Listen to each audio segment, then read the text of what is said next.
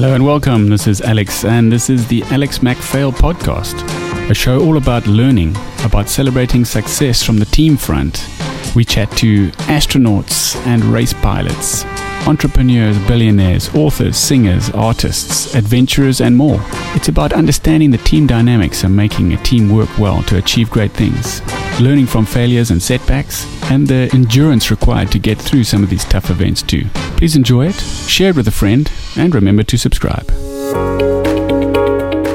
This conversation with Michelle Curran, it's a fellow Air Force formation display team pilot.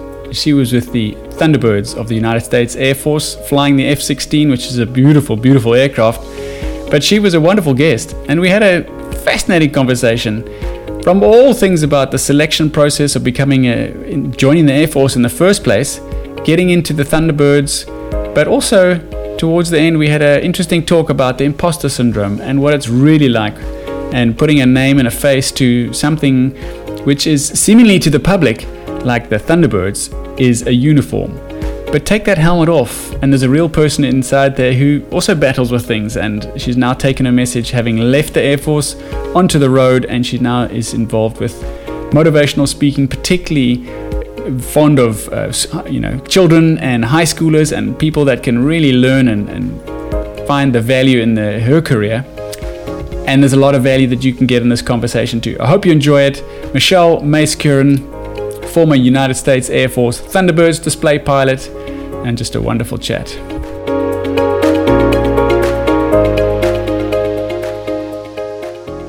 Michelle, it's amazing to connect with you after our hiccups of the last connection. I'm pleased to see you. How are you doing today? Good. I'm super excited to chat. I'm looking forward to this. Yeah, okay. Well, as I mentioned in the sort of preamble build-up, this is just going to be a fun conversation. It's been a while since I've flown in formation aerobatics with the South African Air Force, but not so long ago for you. You've recently transitioned out of the military. How long ago? When was the last time you flew that F-16 in formation with the number 5? Yeah, so it was what we call my Finney flight, which you have every time you leave a squadron, but this was not only my Finney flight to leave the Thunderbirds, but also leaving active duty. So that was my last flight in the F-16. So it was a pretty big deal, after flying it for about 11 years, and it was the first week of December, so just a few months ago.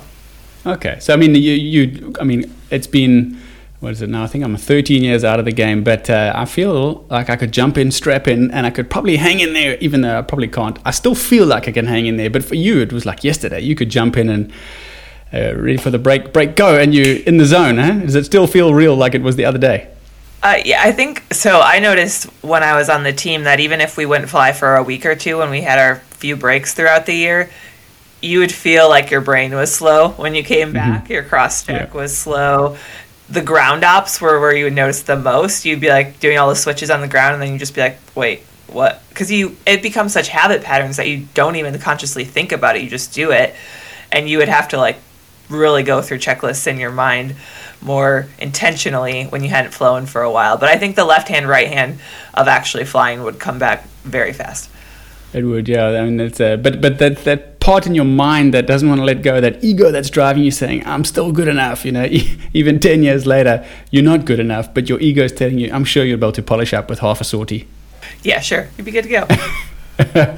Okay, so let's just let's run back the dials a little bit, Michelle, and we go back to that time in your life. I like to just dive in at sort of the mid-teens, 15, 16 years old, and just understand what you were thinking about in your life, and what was it that was kind of attractive to you out there.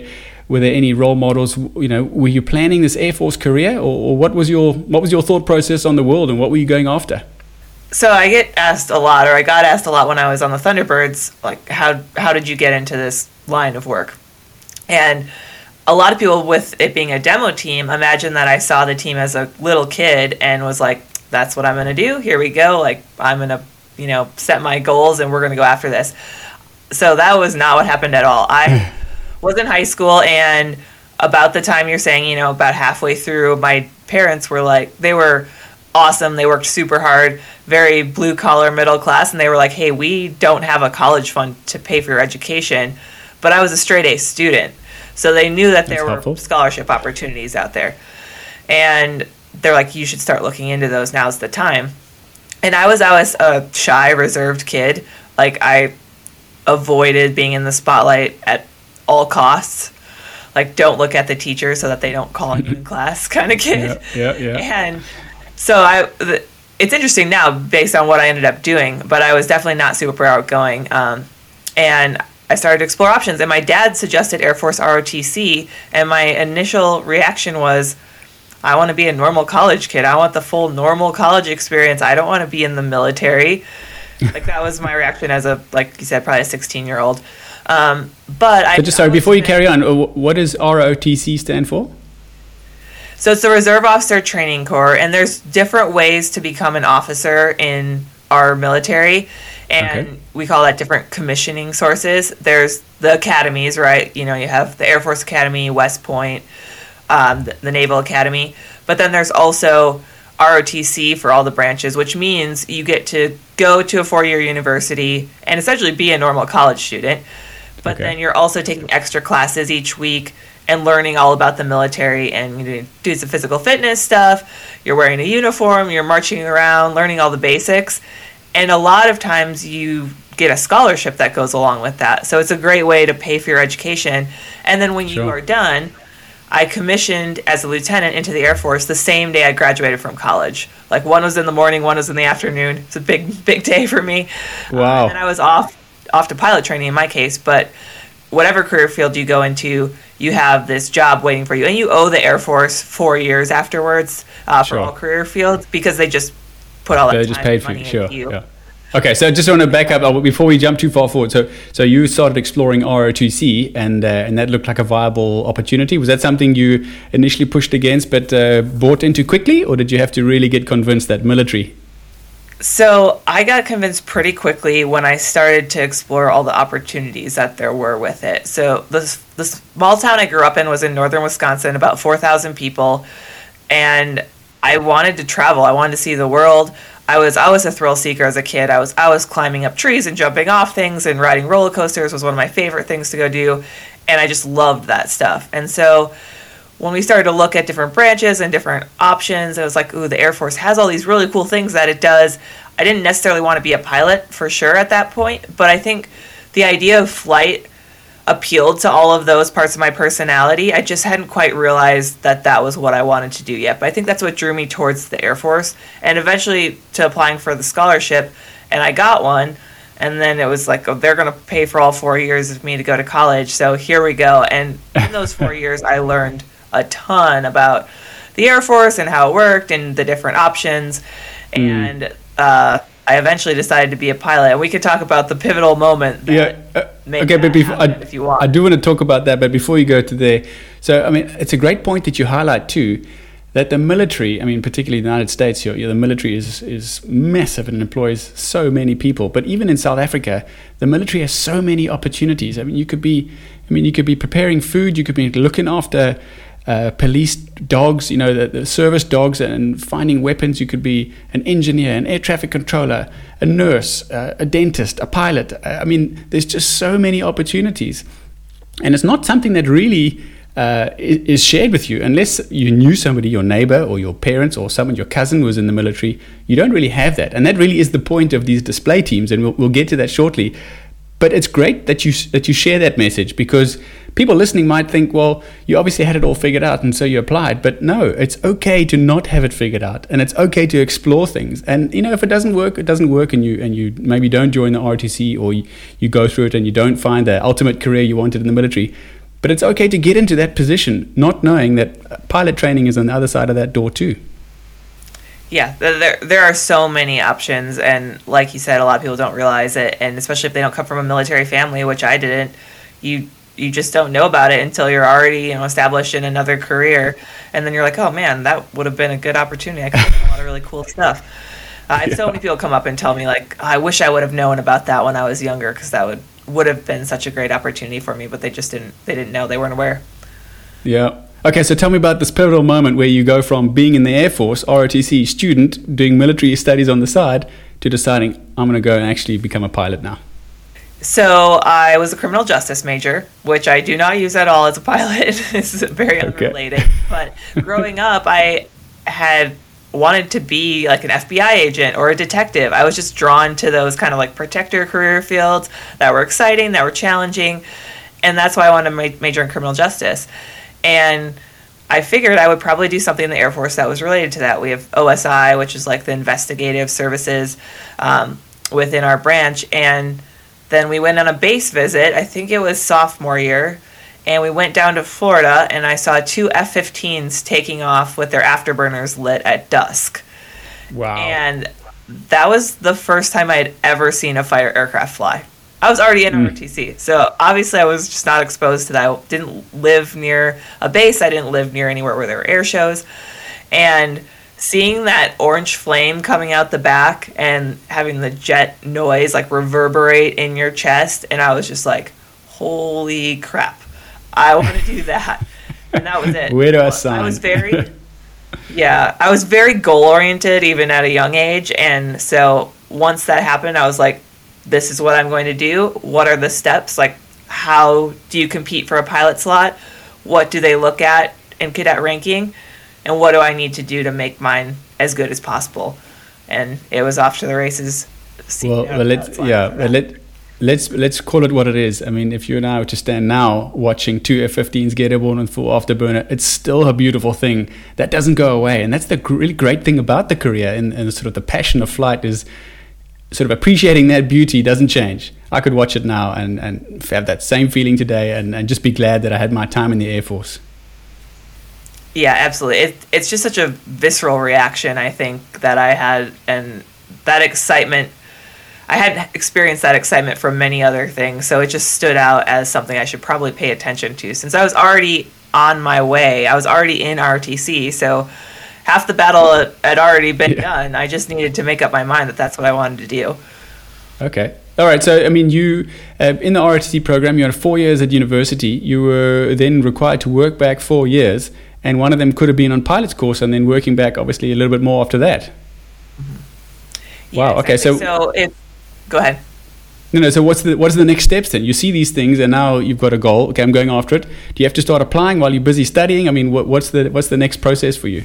So each cadet wing, each college, university that has an ROTC detachment gets a certain number of pilot slots for their graduating seniors each year.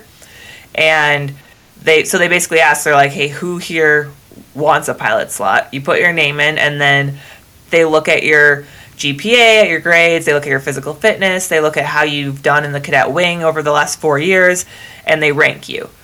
And then they see how many spots the wing gets, and then they just match you. And so some of it is timing because the number varies depending on the needs of the Air Force. But you can definitely do a lot to set yourself up to increase your odds, obviously. Of course. And I got one. And from there, once I graduated and commissioned, 6 months later, I was in Columbus, Mississippi, starting pilot training. And I went into Air Force pilot training with 0 civilian flight hours. So that was a steep learning curve, to say the least. Sure. Okay. Well, I mean, that's an exciting phase then to be selected in the first place. To just know that you're in this bunch of people that's being selected, and then you go off to this. Look, it's great to have that exposure, and I'm not sure the kind of percentage of people that do the military pilot training course in the United States, how much civilian exposure they get normally, but it's quite common to not have any exposure in this side of the world. And I had been given a birthday flight for 20 minutes in a little Cessna, it was a Cherokee 140 or something really small and slow, and that was about 3 years before I actually jumped into an aircraft as well. So similar kind of position. And tell me, so did you say it was in Missouri? What was the training school? What was the aircraft there? It was in Mississippi. So Mississippi. Air Force just has a handful of pilot training bases, Oklahoma and Texas and Mississippi, and that's the one that I ended up getting matched to go to. I spent a little bit of time in Colorado going through an initial flight screening program where I flew my first airplane essentially and did my first solo. That was in the DA-20. And the Diamond. The program was tough. Look, it's probably one of the easiest programs in the flight training pipeline when you were line them up, but the fact that I didn't have any time and any mechanical experience, like I had to learn all the aircraft systems, and I didn't grow up working on cars. I didn't understand an oil system. I didn't understand any of that. So it was just so much to learn. That was one of the hardest programs for me personally. Yeah, look, I mean, that also reminds me of a great conversation with Glenn Gonzalez, who was also in the Air Force, F-15s, and he equates that sort of initial pilot training in Air Force as learning a whole new language. But you're not only learning a whole new language, you have to learn to apply the language at the same time that you're actually learning the language. It's kind of like it's a whole foreign thing, and it's a lot to absorb. And the pressure is huge because, you're 2 flights away from being washed at any one time, and you have to absorb what you learned today, put it aside because tomorrow's another day, and you have to learn even more tomorrow than what you knew today. Is that a similar kind of experience that you had in terms of your pilot training? Was this on the T-38 after the DA-20? So after the DA-20 and I went back to Columbus, it was the T-6 at first. So okay, tandem seats, pulls like 6 Gs, flies 300 knots, prop airplane. Super fun airplane to fly. And that's like the PC-9. The Pilatus PC-9 is similar to that. Yeah, exactly. And then if you got selected to go on the jet track or the fighter bomber track, then you went on to fly the T-38 from there. So that was about halfway through. But that is a very good description of what it's like. You're just trying to learn what the terms mean. You're learning definitions. Meanwhile, you're trying to apply those while you're flying. And then you have the physical aspect of learning left hand, right hand, and all this like coordination. It's just I feel like it involves so many parts of your brain that at first it can be very overwhelming. Yeah, it is indeed overwhelming. In fact, I was walking on the beach a couple of hours ago.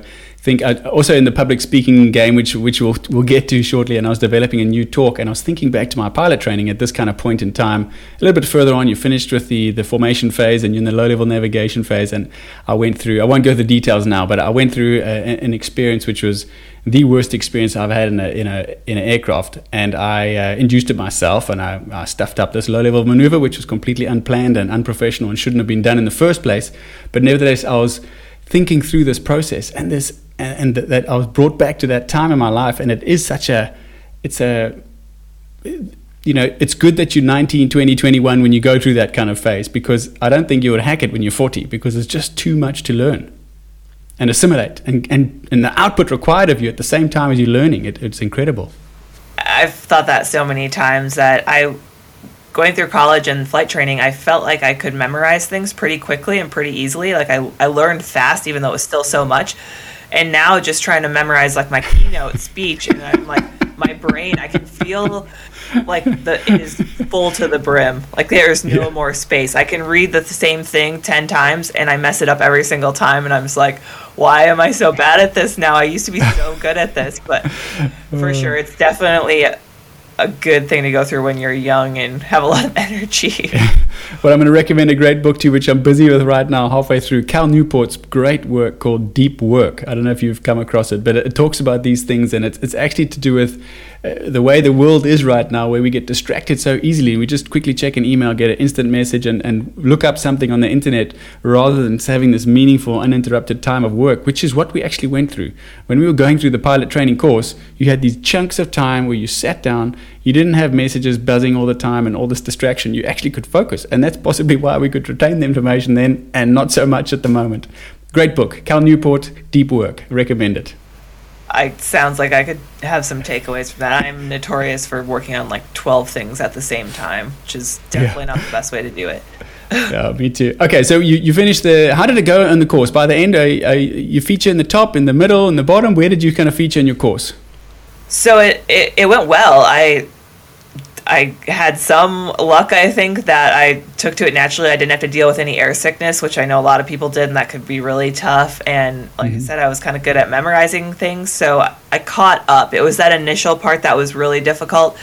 As we got further in, I definitely was in the top part of the class, and then halfway through, they're like, do you want to fly a fighter bomber, or do you want to fly a heavy aircraft? And you get to kind of like raise your hand and pick.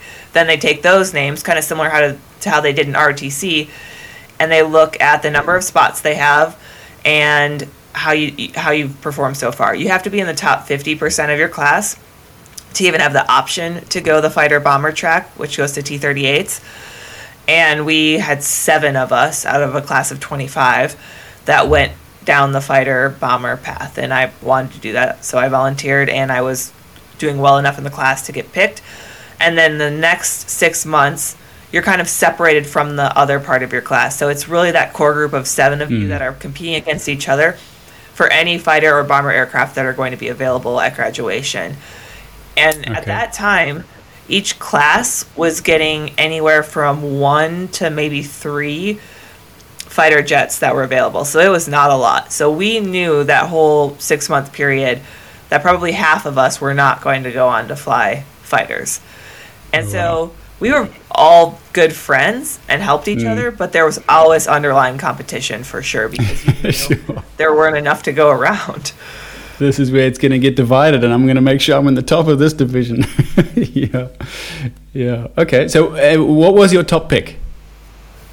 F-16s were my first choice, and I went back and forth for a long time between the F-16 and the A-10, because I really love the mission of the A-10, close air support.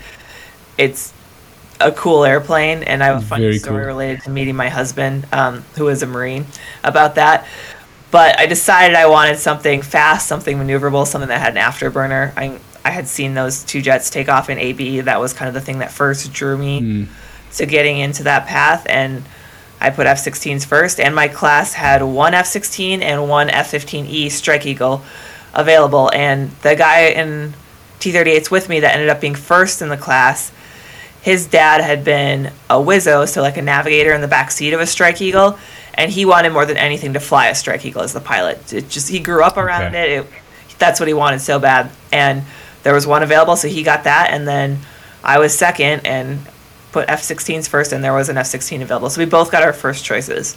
Oh, that's amazing. That also doesn't work out very well. I mean, obviously, for the first 2 it worked out well, but everyone else and the other 20-odd people in your class that maybe some would have chosen. But okay, so great. So you got your first choice, and you ended up spending the remainder of your career on the F-16. Is that right? Exactly. I think if I had not left active duty now, there would have been a high potential of switching over to the F-35. A lot of F-16 pilots were making that leap, and I think I would have had the opportunity to do that. But I kind of am leaving right at that point, and I was happy to fly the F-16 the entire time. It's a really capable airplane, and it's amazing to have dual role, do air-to-air and air-to-ground. And then the Thunderbirds is just such a completely different mission than the tactical mission, and I really loved that. So I'm very thankful for all the opportunities that I got in the 13 years that I was on active duty. Okay. Well, I mean, I want to just touch on a few things just to kind of summarize that part of your career as well before we sort of get into some more specific of the Thunderbird stuff. Now, I mean, F-16, as you mentioned, super capable. But if you're in the military in the United States, you just have to make peace with the fact that you're going to get sent places you don't necessarily want to go. I mean, I know there's that point of you want to prove to yourself and to others that you're good enough and you can make a good show of yourself in active duty. However, it's real, and like we know what's going on in Ukraine right now, it's real, and there's a terrible side to it as well. But you obviously signed up knowing that this was coming, and you went and did a couple of tours on the F-16. Yeah, exactly. There's some amazing places you get to go, and there's some pretty terrible places that you get to go. My first assignment after I spent a year in Arizona learning to fly the F-16 specifically, this was after Mississippi, was Misawa, Japan, which is way up on the northern end of the main island of Honshu. It's about 9 hours from Tokyo by car, so it's kind of in the middle of nowhere. It's a small city, I think about 30,000 people. But yeah, that was my first exposure to the CAF, which is the Combat Air Forces, and I was flying a Gray Jet, and we had a very complicated mission there based on just where we were geographically located. But that squadron was so good at what they did. There was so much to learn. It was incredible. When I decided I wanted to be a fighter pilot, I did not realize how in-depth the technical part of it is with the weaponeering and the systems. It goes so far beyond the flying, the left hand, right hand. That becomes just something you do without thinking about it.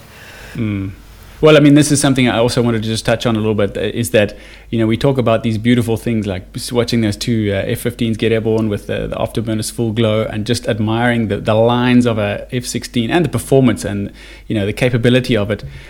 But you are a platform. You're going to go and use this thing as a platform. and just moving this thing, pointing it around in the sky is the most, I mean, that's just standing up. And now that you can stand, now you need to figure out how to juggle 3 balls and still find where you're going and navigate, and there's targets out there, etc. So maybe just share a little bit. I was not in the fighter line, so I don't have any experience in weapon systems, etc., other than my friends that went through that line. But I mean, just explain just how basic the flying part of it would become in order to use the platform as basically your whole aircraft is your weapon, and you have to use it appropriately. There's just so much going on so when I was in Afghanistan, that was close air support, supporting all the guys on the ground, and you would just be holding in a wheel up there, flying a big circle, and the jet does have autopilot, but it's not like airlines autopilot. It holds altitude essentially, but you have so much going on. You have a targeting pod, and you're trying to track whatever target that you're talking on the radio to the guys on the ground about. And it could be a thing that's moving. It could be a truck that's moving. And there could be clouds. There could be scattered clouds. So your targeting pod keeps biting off on a cloud, and you have to manually keep trying to retrack the truck. And that's like full attention right there. Meanwhile, you have someone on the ground who could be taking fire at the time, trying to tell you coordinates and describe a target. And you're trying to write that down with literally a pencil on a piece of paper that's strapped to your leg. And, this could all be at night. And you could have NVGs, and you're looking underneath the NVGs to write, and then you're looking back through the NVGs to look outside and at your displays. And the flying part of it, you would try to just set the throttle where you could leave it, and your airspeed would be in something that was okay. And then, I mean, there were so many times when I would be writing, and the autopilot's not that good, so the jet would be in a wheel, and it would start to roll up a little bit more than I wanted, and I would literally just hit the stick with my elbow to get it back close enough to what I wanted, because I was writing, so much was going on. So the flying just becomes a periphery that you don't really worry about unless something A goes very wrong, or B, it's time to physically do an attack that involves diving down towards the ground or something like that, more dynamic. But the majority of the time, it doesn't involve that, and you're just cruising around in circles. And also, I mean, the fact is that you would have this communication with the ground, you're supporting people. You'd have communication with another aircraft, a wingman. You'd also have communication with air traffic control. That's just 3 different frequencies that you're on right there. And never mind, you're writing, you're looking, you're scanning, you're reading. There's this instrument, that. I mean, there's so much going on, and it's so much more than the beautiful getting airborne, which we love, and it is lovely seeing those afterburners. But it's a real complex job, and the goal here is not to put people off, but to really put people into the perspective that, you think it's hard to get into pilot schools, well, wait till you get your wings. You think it's hard to become a fighter pilot, well, wait till you actually have to go out in combat and use the skills that you've been spent 4 or 5 years gathering at training school. Yeah, there's a reason it's hard, because you're going to need all of those skills to do the actual mission. Yeah.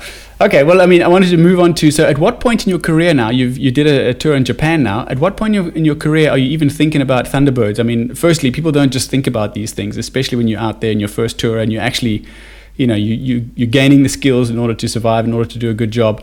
But does it come across your radar? Do people reach out to you, or how does that sort of first taste with Thunderbirds sort of come across your radar?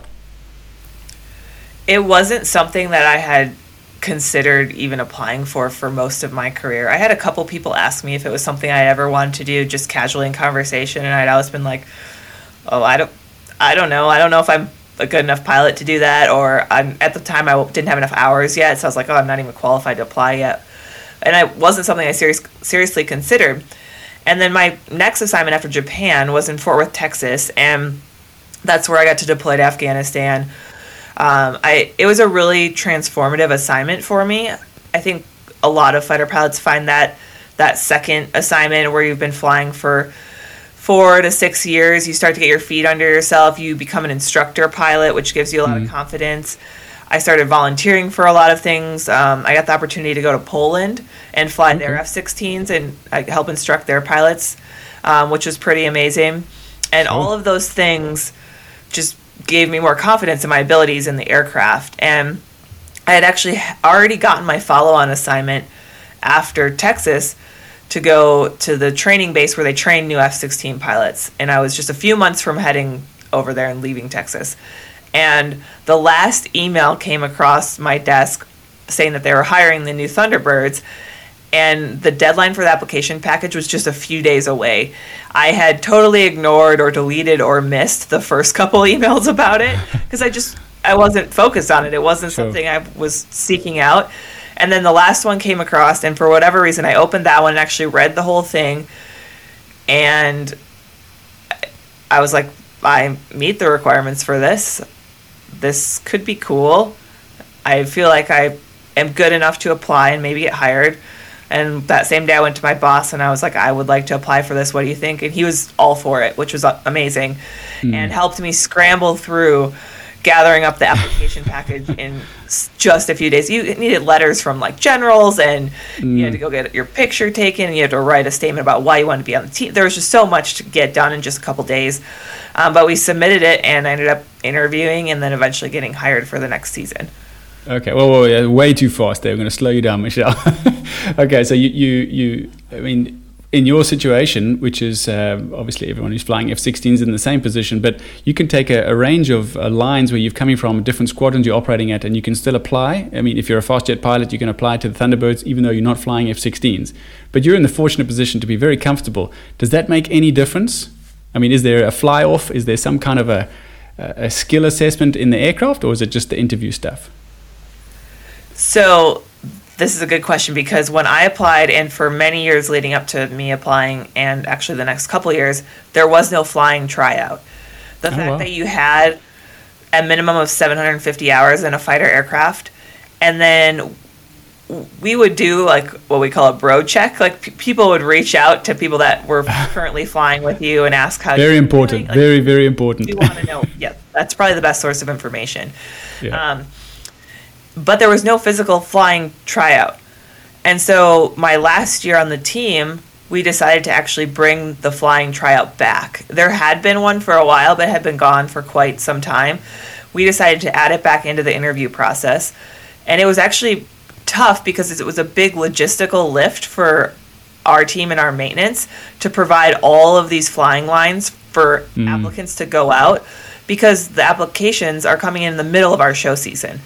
Yeah. And we are gone all the time. We would be home in Las Vegas at Nellis 2 days a week, and it was just tough to generate all these flights for applicants. So I think that was one of the reasons it kind of stopped being a thing. But it's back now, and it was very interesting to see how people did, who ended up getting hired. It's not as simple as you might imagine. It's not just like, oh, that person crushed it, they're hired. There's so much more that goes into it. Sure. Are we going to dive into it? And maybe let's just carry on a little bit longer on this while we're here. I mean, we have the fly-offs. Our school, the Silver Falcons, is based at the Central Flying School. The basic training and the instructor training is all at the one unit. It is the PC-7, which is just a smaller version, smaller in power and performance version of the T-6 that you flew. And that's how we operated it's a 5-ship team. But people come from helicopter transport and fighters, and everyone is eligible. And if you have to be a flying instructor, you have to be a certain category flying instructor. But then the fly-off is critical in terms of just understanding the finesse of operating the aircraft. The turboprop, the lots of yaw moment, etc. The spinning propeller, bumping wings, not such a good thing. So there was just that kind of safety factor that we had put in. But I'm curious what you saw in the difference of either when you were hired or the intake after you that didn't do a fly-off as well, and versus what you saw when you were involved in the fly-off training. Did you see any bits and pieces that, besides the logistical nightmare part, but the actual seeing people flying off and qualifying themselves, as it were, was it better? Was there better screening? Did you make better decisions? I think so. I mean, that team is getting certified this week by the 4-star general to start their show season. But from what I've been seeing, their training season has been going really well. We made a whole bunch of changes. Adding the flying tryout was just one of them. But they seem to be doing really well, and I'm excited to see them start their show season.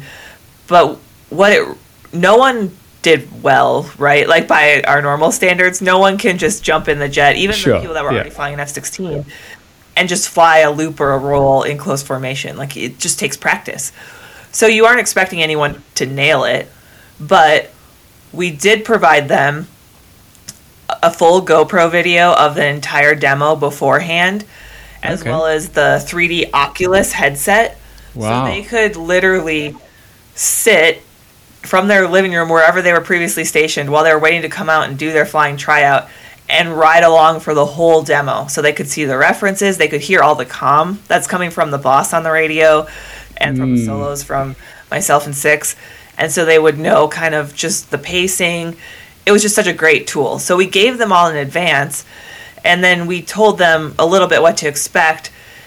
And then we wanted them to run the comm on the ground to respond appropriately to different radio calls that Thunderbird 1 is making.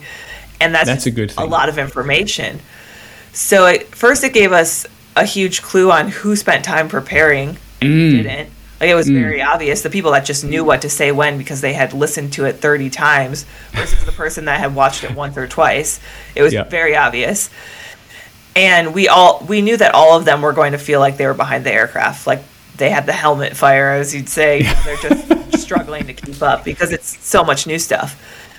But it was really to kind of assess their attitudes under that stress, and if they just shut down or they kept pushing forward. And then the flying portion, you really saw how aggressive people were or weren't. Like, how much they fought to try to stay in formation, even though they're terrible at it.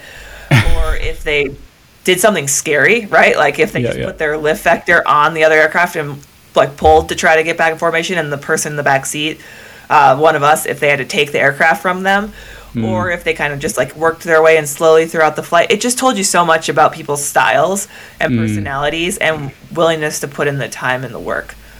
Okay. Yeah, well, I mean, what you said now, I mean, lots of good things to talk about, but the first thing is that preparation. I can remember going for my Cathay Pacific interview, I don't know how long ago now, long time ago, and that preparation, they give you those sort of printouts. Back in the day, you printed things, and it told you you're going to be in a Boeing 747 Classic, a 200, you're going to have this profile, it's the takeoff, you're going to climb out, and you just flew on Microsoft Flight Simulator at the time, and you just had to get familiar with the pace and the speed and what to look for and when to call things and understand the takeoff profiles and the second segment climb, etc. And to create that into a formation display team's orientation and selection process, that is just fantastic. I would love to just watch that and sit with the Oculus myself just right now and just experience it, because it must be incredible. Yeah, the funny thing is the Oculus makes me motion sick, which is hilarious because I've never gotten motion sick flying the jet, but something about the Oculus, I'm just like, whew. But it is such a good training tool. Okay, well, I mean, speaking of that motion sickness, these level D simulators, we got an Airbus 340 simulator, the South African Airways. The big trick there was on the ground. You had to be super, super careful when you're taxiing on the ground, because that simulator can't really keep up with those little bits of yaw movement, and people get sick in the simulators because this thing's got such erratic movement. And perhaps it's a similar thing you're experiencing, particularly this kind of side-to-side movement, which really unnerves you. Yeah, I think all the simulations of things are always worse than the actual thing. Like us going in the centrifuge to simulate G-forces before you experience them in the jet. The centrifuge is a torture device. That's like the worst thing ever. But yeah, it's similar. It's just your inner ear is really confused as to what the heck is going on, and it makes you feel disoriented. Sure, yeah. Okay, so did you get to sit in the back seat? I mean, okay, before you answer that, every year, or it's every year that the team replaces, and is it 1, 2, 3? How many people change? What's the sort of frequency of freshening up the team? So every winter training season, half of the Delta, which the Delta is the 6 jets that you see in a show, half of the Delta is new. So 3 of the 6 pilots will be new every winter. And the 3 that are finishing up their first year are now the instructors for the new people coming in. Okay. So in your second year, you're the instructor for the new person. Exactly. Okay. So it's a fast-moving ball game, and a lot of responsibility falls on the second-year instructors, even though they've only been doing the job for a year, which really isn't that long. Yes, sure. Okay, and then the leader, is that a longer tour than just a regular pilot? Or you did a 3-year tour, is that right? Yeah, so normally it's 2 years for everyone, including Thunderbird 1, or we refer to him as the boss. Okay. But with COVID in 2020, most of our shows got canceled. So we did some city flyovers instead, which we can talk about if you want later. But we ended up doing about, I think, 6 show sites that season. And normally we would do between 35 and 40. Okay. And we ran into all kinds of logistical issues. There was the first issue, we couldn't bring out the new people to interview them, to try to hire them, because the Air Force was on a stop movement. Like, no one could travel for anything. So we're like, do we do Zoom interviews? Like, what was that enough? That you get someone's personality through a Zoom interview? Probably not. Not the same as hanging out with them for a whole weekend. That was kind of the first obstacle. We could have overcome that for sure. But then, as we realized the show season was going to be as impacted as it was, because no one knew that the pandemic was going to be as big of a deal as it ended up being, we didn't feel like everyone who was on their first year was getting enough experience with only 6 show sites to become those instructors, and they didn't have enough depth of experience to teach the new team. And it would have been putting the whole team at a lot of risk for something bad to happen if we had just taken all the experience at the end of the 2-year assignment. So we all stayed for 3 years. Okay, all right. But in a typical program, it will be 6, 5, and 4 are the new people, and 1, 2, and 3 are the senior people, and then the next year these are replaced, and it's 6, 5, and 4 become 1, 2, and 3, and every year there's a new 3, a new 3, a new 3. So you usually stay with your same number. Okay. This gets complicated. So Thunderbird 1 will be the boss the entire time. Sure. Usually the wingman on the left and right wing, and then number 4 in the slot, who flies right below the boss, so the diamond, they would usually maintain their same number for the entire 2 years. The solos, you always come in as number 6, the opposing solo, and then you say graduate to number 5, the lead solo, your second year. So the solos will always change numbers. That's normal. Okay. But one of the other changes we made while I was on the team is realizing that number 4 is the one looking forward and the one that can really help train a new Thunderbird 1, because they can see what's going on in front of the formation. Okay. And so we always wanted number 4 to be an experienced person, a second-year person, instead of hiring a new 4. So now they're looking at moving, they will hire a new wingman, and the second year, that wingman whose experience will move into the number 4 spot. So that is a just change this year. Okay. So it gets complicated with numbers and who goes where and everything. But the whole takeaway is that we're trying to put the people with experience, the instructors, in the most advantageous spot in the Delta. Sure.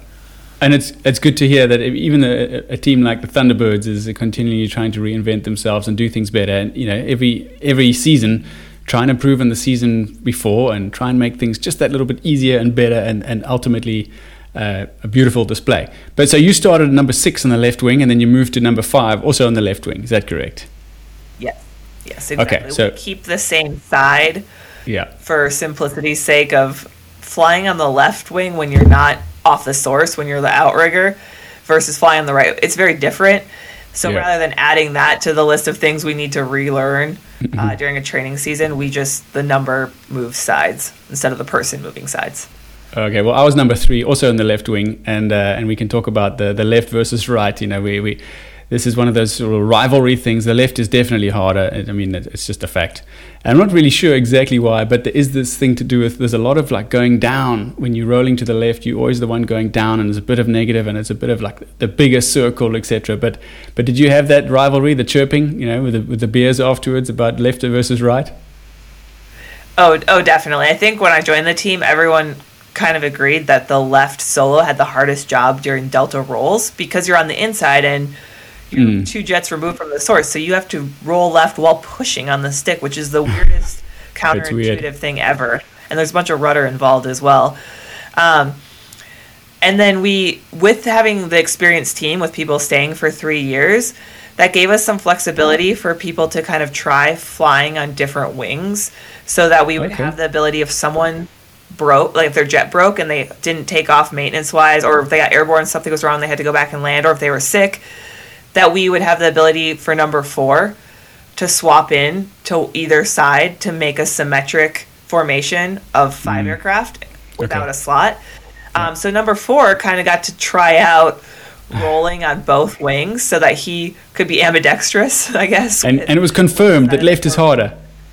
Yeah. So he did say left was harder, but he's like, it's not as hard as I thought it would be. I'm like, okay, well, now let's put another aircraft between you and the boss. That makes it exponentially harder. Yeah. Okay. Well, that's cool. Okay, so we kind of got a bit sidetracked into the weeds of this thing, but let's go back to the training then. So you selected, and then the training camp starts. How long is this training camp? Is this like a 3-month winter before the airshow summer season starts?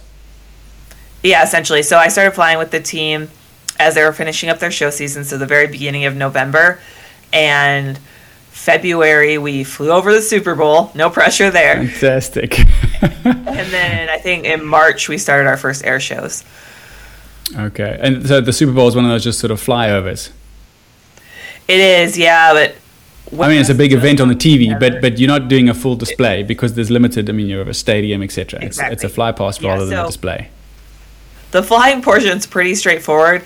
The timing is very high pressure, right? You don't want to be on national television missing the last note of the national anthem being early or late.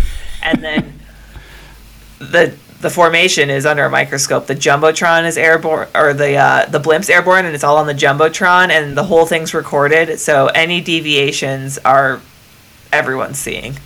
Yeah. Sorry, what is the Jumbotron? Like the giant TV screens that are in the stadium.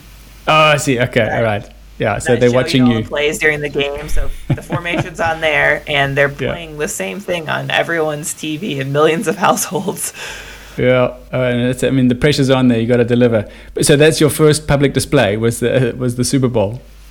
It was. Oh. Yes, that was a little stressful. Yeah, I mean that first display, doesn't matter how badly or good it goes. It feels good to get through it. One of those things that you really appreciate, really enjoyed, but also it's good to bank it and move on, and now I can focus on other. You know, I remember that first display. It was hot and high, 5,000 feet elevation, 35 degrees Celsius, bumpy. Yeah, it was terrible, and it was not a good display. But it felt like it felt to me like, well, we got through it. We're still in one piece. It wasn't terrible. But the outgoing leader of the team at the time, the previous leader who was there the season before, he was in the audience, and he said, "Well, you know, good show, guys, but I can see it's a new team." So if you know, but to the watching public, maybe they wouldn't have noticed things. Yeah, I'm always amazed the things that people don't notice if they've never seen the team before, or they're just a casual observer, like a jet missing. Sometimes they won't even notice the jet missing, which I'm like, oh my gosh. But then you have, you know, the alumni, probably the harshest critics, and they miss everything. And then they're always like, well, we did it like this. And that's the most stressful show of the year, is the show you fly for the alumni at the end of the season. Is that then your home base? Or is it like a home base celebration and all former Thunderbirds are there watching? Okay, so you have that every year. So, so like this year, Nellis usually will host a big air show open to the public every other year. So they will combine it with that. This past year was an off year for Nellis's air show, so we had like our own private show that we put on for just friends and family, which included all the alumni. And it's a celebration because it's the end of show season. It's exciting, and our families are excited. But then it's also really stressful because you have the harshest critics all watching you. Yeah. Well, we have these celebrations only every 5 years where all the former team members get together, and there's a whole weekend of golf and dinner and everything, and then obviously the current team at the time. So not every team gets to do this, but every 5 years the team has to give a display to all the past members. So do you have this end of show season for the alumni sort of in lieu of a birthday? You just do it then? Or is there a birthday celebration too every year?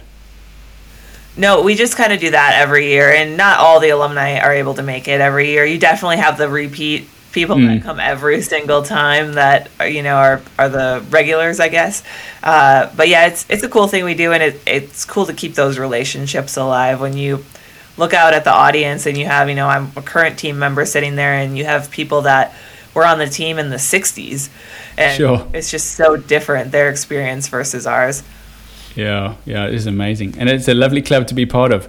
I saw a bit of the highlights reel of John Foley's, and he was talking on stage with his helmet saying, "This I can't remember the numbers, but this represents the 1% of the 1% of the 1%." And I remember at the time when I was in the Silver Falcons doing very cursory sums, and I'll butcher it now, but just a case of how many military display teams are there in the world, and on average there are about 6 pilots. So if you divide the number of teams and then divide the number of people in the world, we won in a billion kind of thing. It really felt like you were separating yourself out to, like, as John puts it, the 1% of the 1%. Absolutely. It's an elite club, and it's cool because you just have these natural relationships with the other teams too. So I did an interview with John with Gucci just a few weeks ago, and it just aired, I think, last week. And it was so cool to talk to another demo team solo. Like, we just had so many common things to talk about, even though it's, the rivalry of the Blue Angels versus the Thunderbirds. But, the Red Arrows or whoever it is, it's you all just get it, and you've all been in similar circumstances.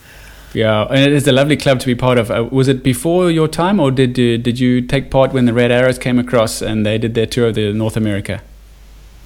So Huntington Beach, California, in 2019, we did the combined formation with them, where it was us out front and them in trail, and that was cool. I still have that picture saved. It's one of my favorites. That's amazing. Well, my sister was an airline pilot with Virgin Australia, and she was on a night stop there, and she was on Huntington Beach watching you. So shout out to Nicola there, supporting you guys from the beachfront. It was an amazing time. Yeah. It's such a fun show to fly. It's beautiful out there. And then, your relationships with obviously the Blue Angel we were talking about. What about the Snowbirds? Yeah, so we have a great relationship with the Snowbirds as well. I think the two teams' relationships with the Blue Angels have really developed over the last few years because we've purposely done all this joint training. Yeah. So we've been not just running into them at shows, because that actually doesn't happen very often, but spending a whole week or longer out in El Centro, California, where they do their winter training with them, riding each other's back seats.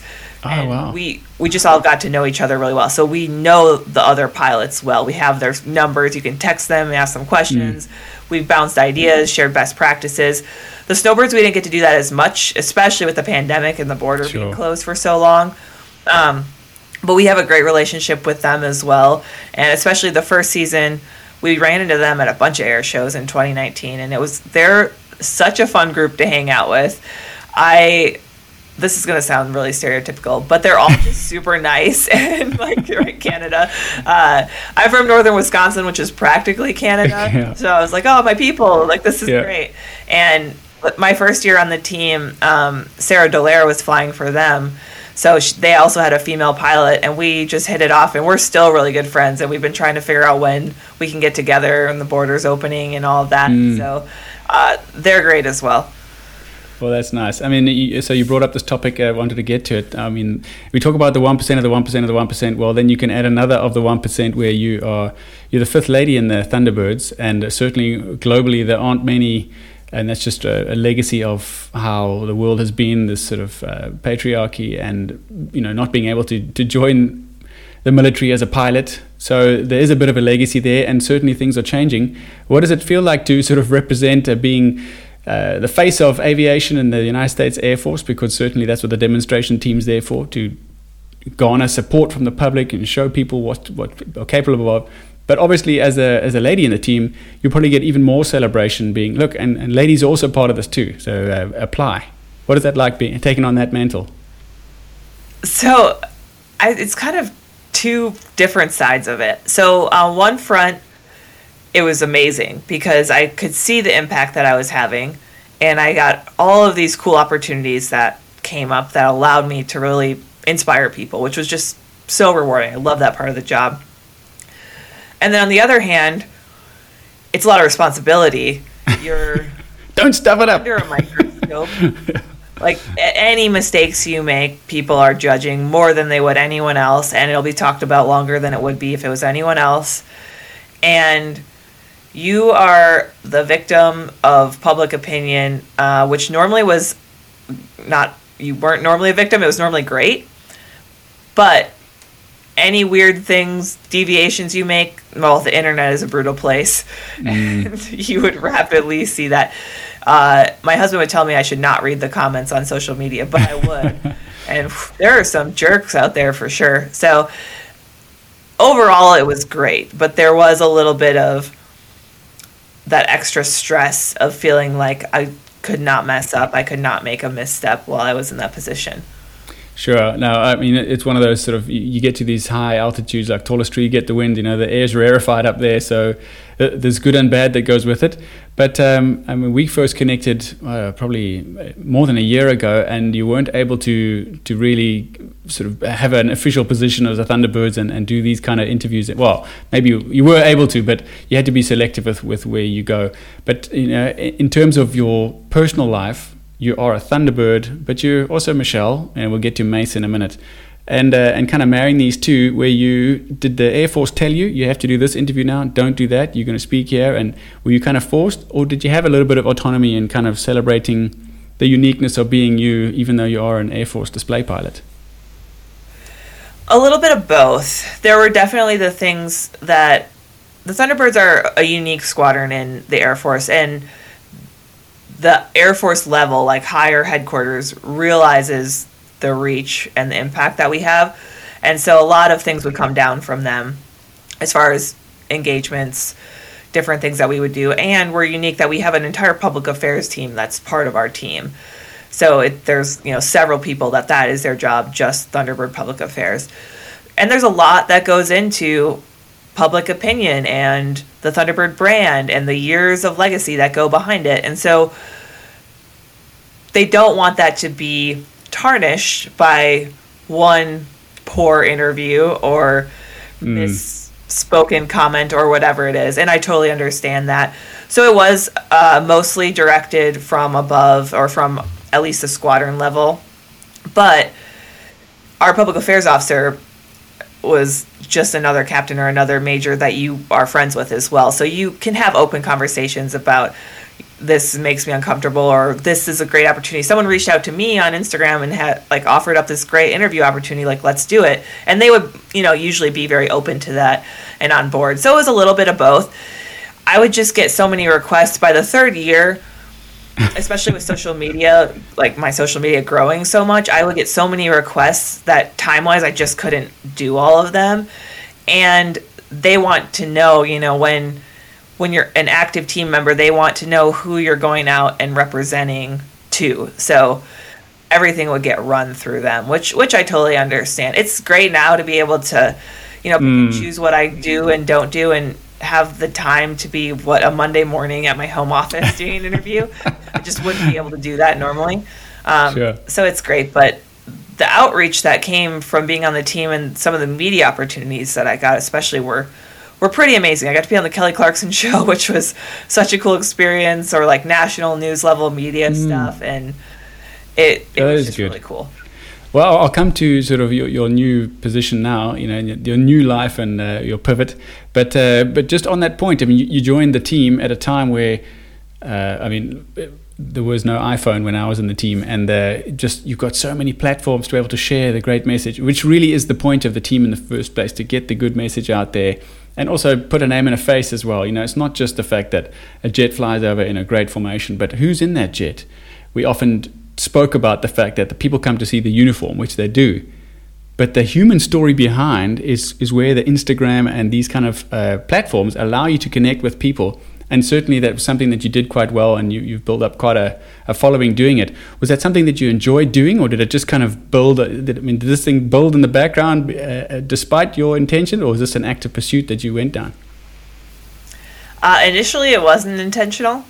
When I joined the team, we kind of started to be able to use GoPros a little bit more. The technology just got a lot better. The mounts got a lot better. And we use those for debrief as well. They're such a good tool for that. But it was also a great public affairs outreach to be able to share that stuff. So I just started sharing it occasionally. And over time, people just loved it. The comments and the feedback were just so good. It was garnering a lot of attention. So I started to, put all that stuff out there. And then it was just a gradual progression. I got better at video editing. That was one of the key things. Because everything you see on there, I would do in my time outside of work. And no one else was editing it. Our public affairs team are really good at editing video, but they are very busy with doing the stuff for the team that's official. So I did that all on my own, and it took a lot of spare time, for sure. And there were points where I felt a little burnt out with it, where I felt like people were expecting content to come out, and I was just like, I've been in 3 different cities for different shows and 3 different time zones in the last 3 weeks, and I like just don't have the energy to do this. But for the most part, it became something I really enjoyed because it was a cool creative outlet to create these videos and content and pair the music.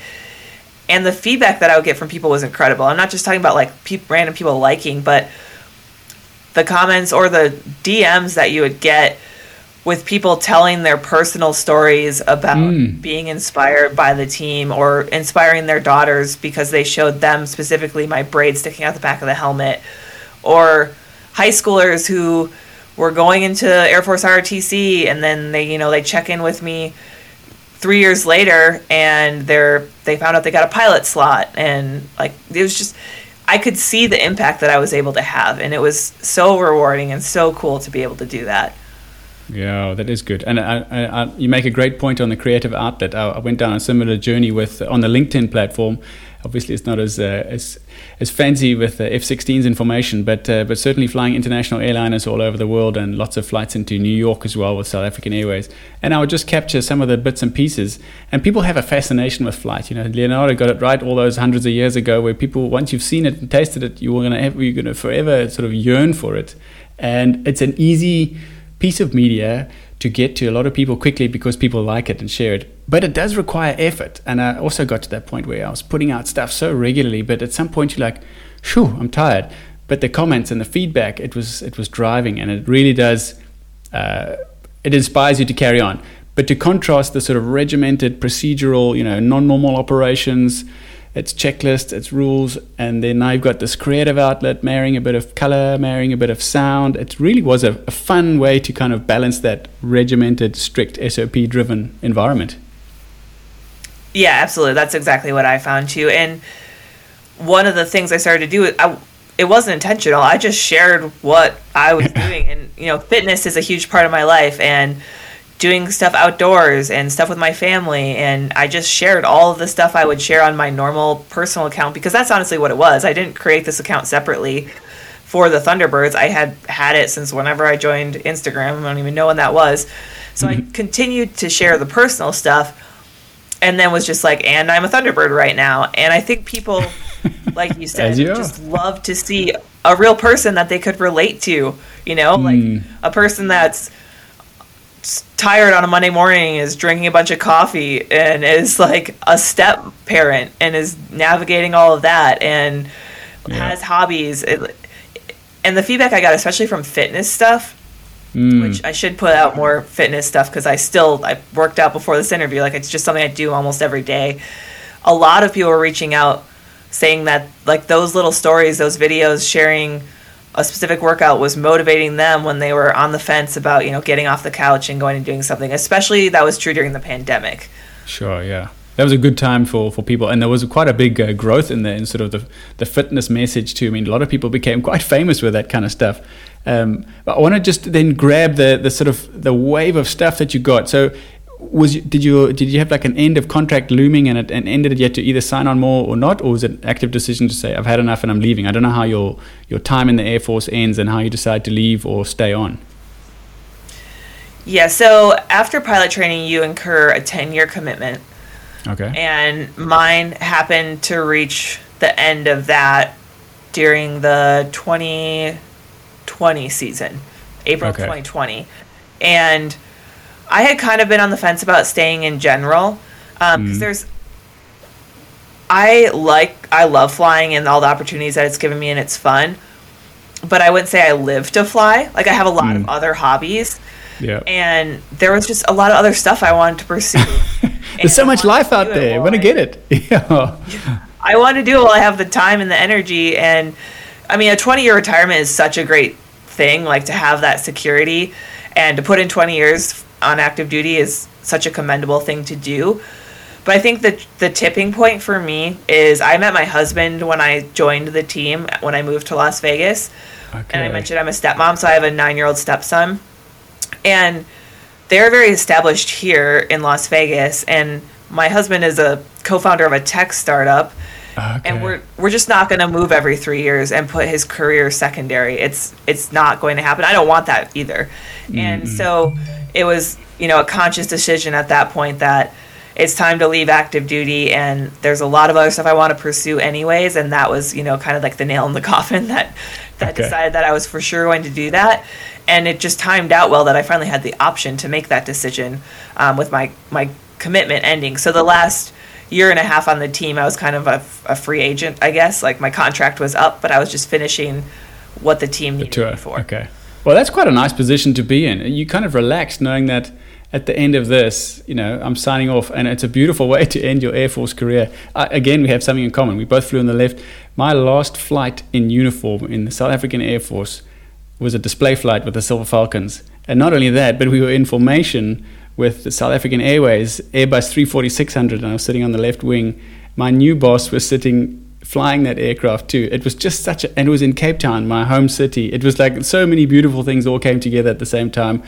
I landed, I handed over the helmet to the guy I had already trained up, and he flew the sunset show that night. I jumped in a plane, flew back up to Johannesburg, and back in the office with South African Airways the next morning, kind of thing. And it was a beautiful fitting end, and it sounds like you had a similar end, finishing off in the Thunderbirds, your last Air Force flight. Yeah, I think it was a great way to go out, and it wasn't intentional that the Thunderbirds would be the last assignment. Like, this wasn't my grand plan to catapult me into all these other opportunities that it has opened for me, because it definitely has opened doors. But it worked out that way, and it was just a great opportunity, and it was what was right for me personally and for our family. Okay, well, let's just transition to the point where you're in now. I know you're into public speaking. You've been on lots of interviews, TV and podcasts, and thanks for your time again today. But what is the journey? Obviously, you have a great story to share. The motivational message is strong. You've excelled in your career, and you can give that back. And you already have been doing that with, being on the Thunderbirds.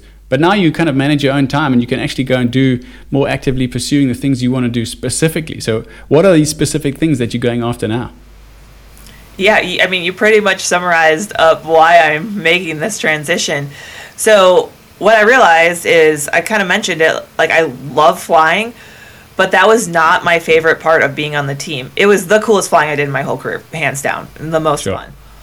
But what really left an impact on me were those one-on-one interactions I got to have with people, where I could see that something I said, or seeing me in that position, or whatever it was, changed their life. Like, to have that ability to inspire people in that way is a gift. It's like a rare thing that you're in a position at the right time and you get to do it.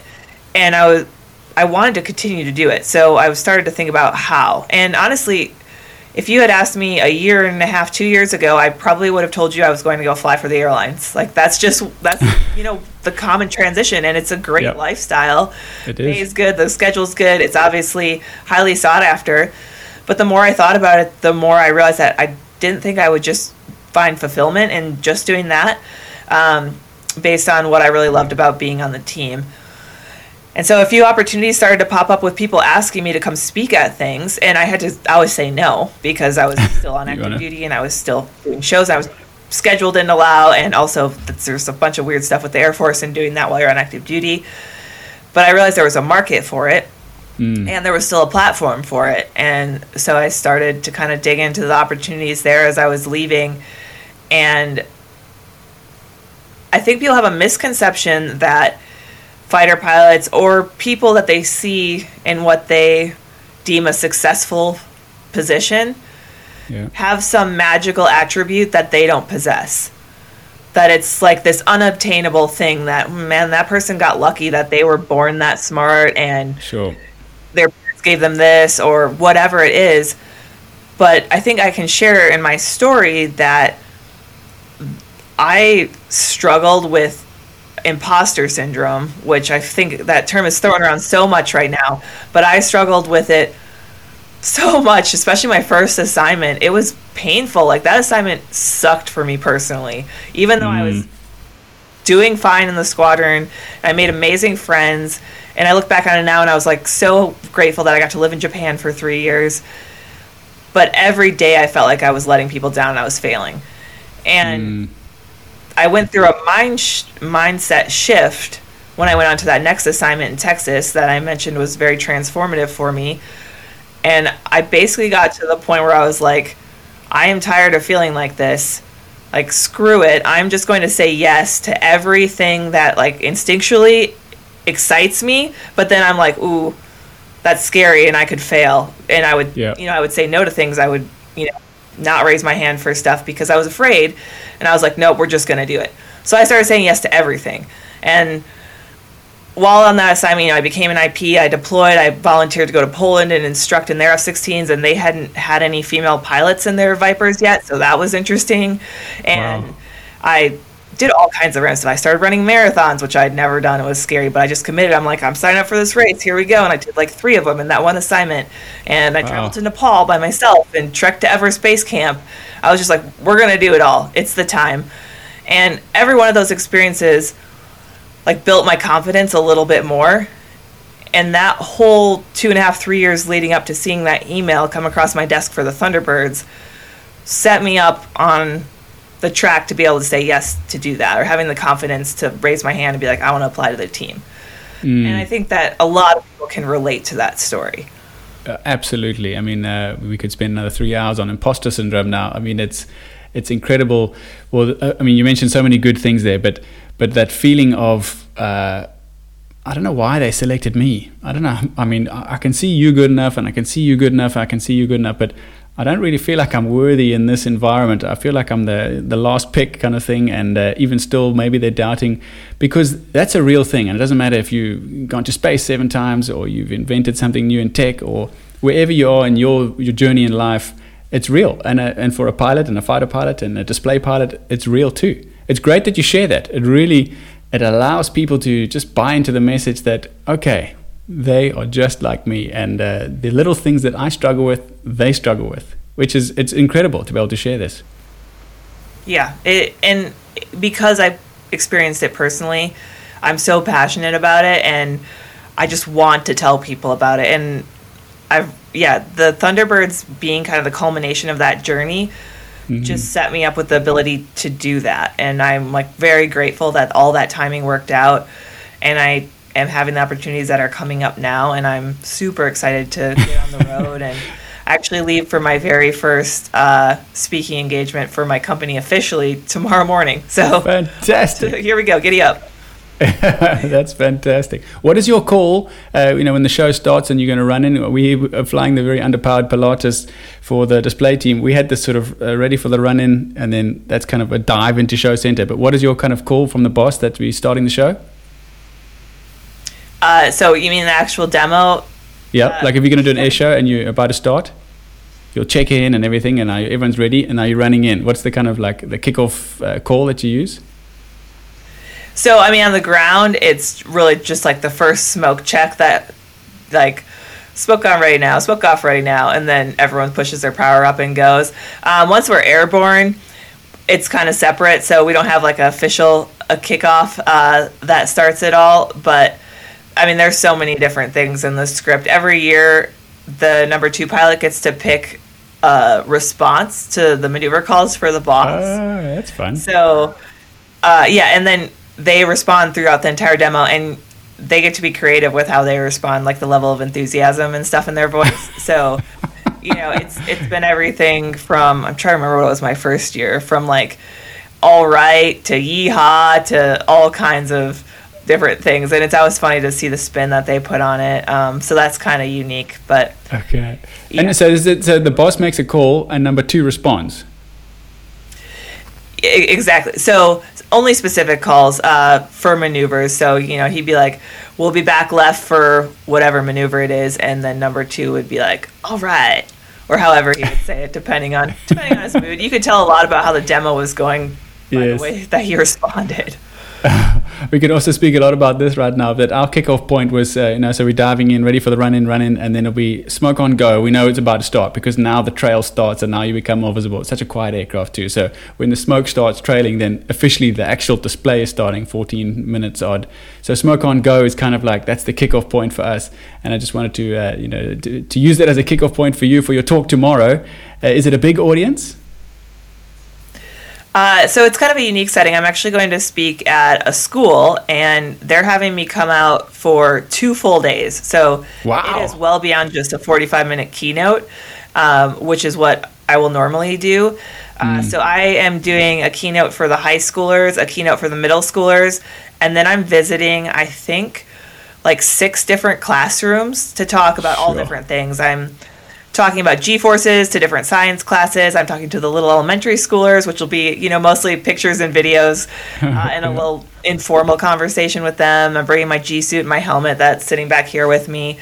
So 2 full days, and I'm really looking forward to this because the best part about being on the team was the interactions with the kids. So kicking off my company, Upside Down Dreams is what it's called. Kicking that off with this audience just seems very fitting. That sounds amazing. Yeah, and it's quite an action-packed start as well. I mean, normally you do your 45-minute keynote and then that's it, but you've got 2 full days with the people. It really gets you to engage with the audience. That's the one thing I've noticed. I've been doing public speaking for about 2 years now, and the Zoom is great that you can continue the conversation, but it's just not the same as being in the room where you can see people's eyes and you can feel the energies, and you're going to have that immersive experience once more. I'm looking forward to it, and I've done some Zoom just free talks for various audiences over the last 2 years, and it is very awkward to crack a joke and all you're looking at is everyone's screens turned off and you can't hear what they're saying. You can't tell if they have questions or something doesn't make sense. So I'm excited to do this all in person for sure.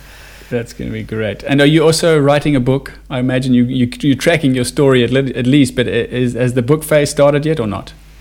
So I wrote a kid's book manuscript during the pandemic, and I'm trying to move that forward with finding an illustrator and getting it published. That is the children's book publishing industry is a strange nut to crack. So that's going on. And it's aviation themed, and a little girl who sees the Thunderbirds fly. And then I would like to write, a memoir style stories book. I think in the next couple of years, I'm diving headfirst into Upside Down Dreams for now, and really want to get myself established in the speaking world, get my messaging really honed in and my presentation honed in. And once that happens, then I'm going to pivot to working on a book on the side. So it's just in the formative phases of a thought right now, but hopefully it'll come to fruition in the next few years. Well, I hope so too. Upside Down Dreams, I'll be eagerly watching that space to see how it grows and develops. We didn't get to talk about it, but Michelle, Mace, Curran, it has been amazing talking with you. Thank you so much. And if people want to reach you, whether it's just in person to say hello and thank you for the fly pass last year, or to book you for a speaker or any other way, what's the best place for people to reach out and get hold of you? Yeah, so my website for Upside Down Dreams is just my call sign and my last name.com. So Mace, M-A-C-E, Curran.com. And I'm sure my name will be spelled out in the notes on the show. And then also on Instagram, Mace_Curran is where you can find me. And I do check the messages there. I don't always get to all of them, but I at least try to check all of them. So that's a great space to interact and see all the cockpit videos that we've referenced several times. Oh, that's wonderful. Thank you so much, and all the best for your preparation for your talk, your 2-day immersive experience with the kids, and I hope you enlighten them and give them some wonderful things to dream about in their own lives too. Thanks, I appreciate your support, and thanks for your time. It's been fun. Hey, real quick, it's Alex once again. If you've enjoyed this episode, please consider leaving a review and a 5-star rating. Also, remember to subscribe and share this content with others. All these tips and tricks help us to create a better show. Better reviews, better ratings help us get better promotion and helps us get better guests. So thank you.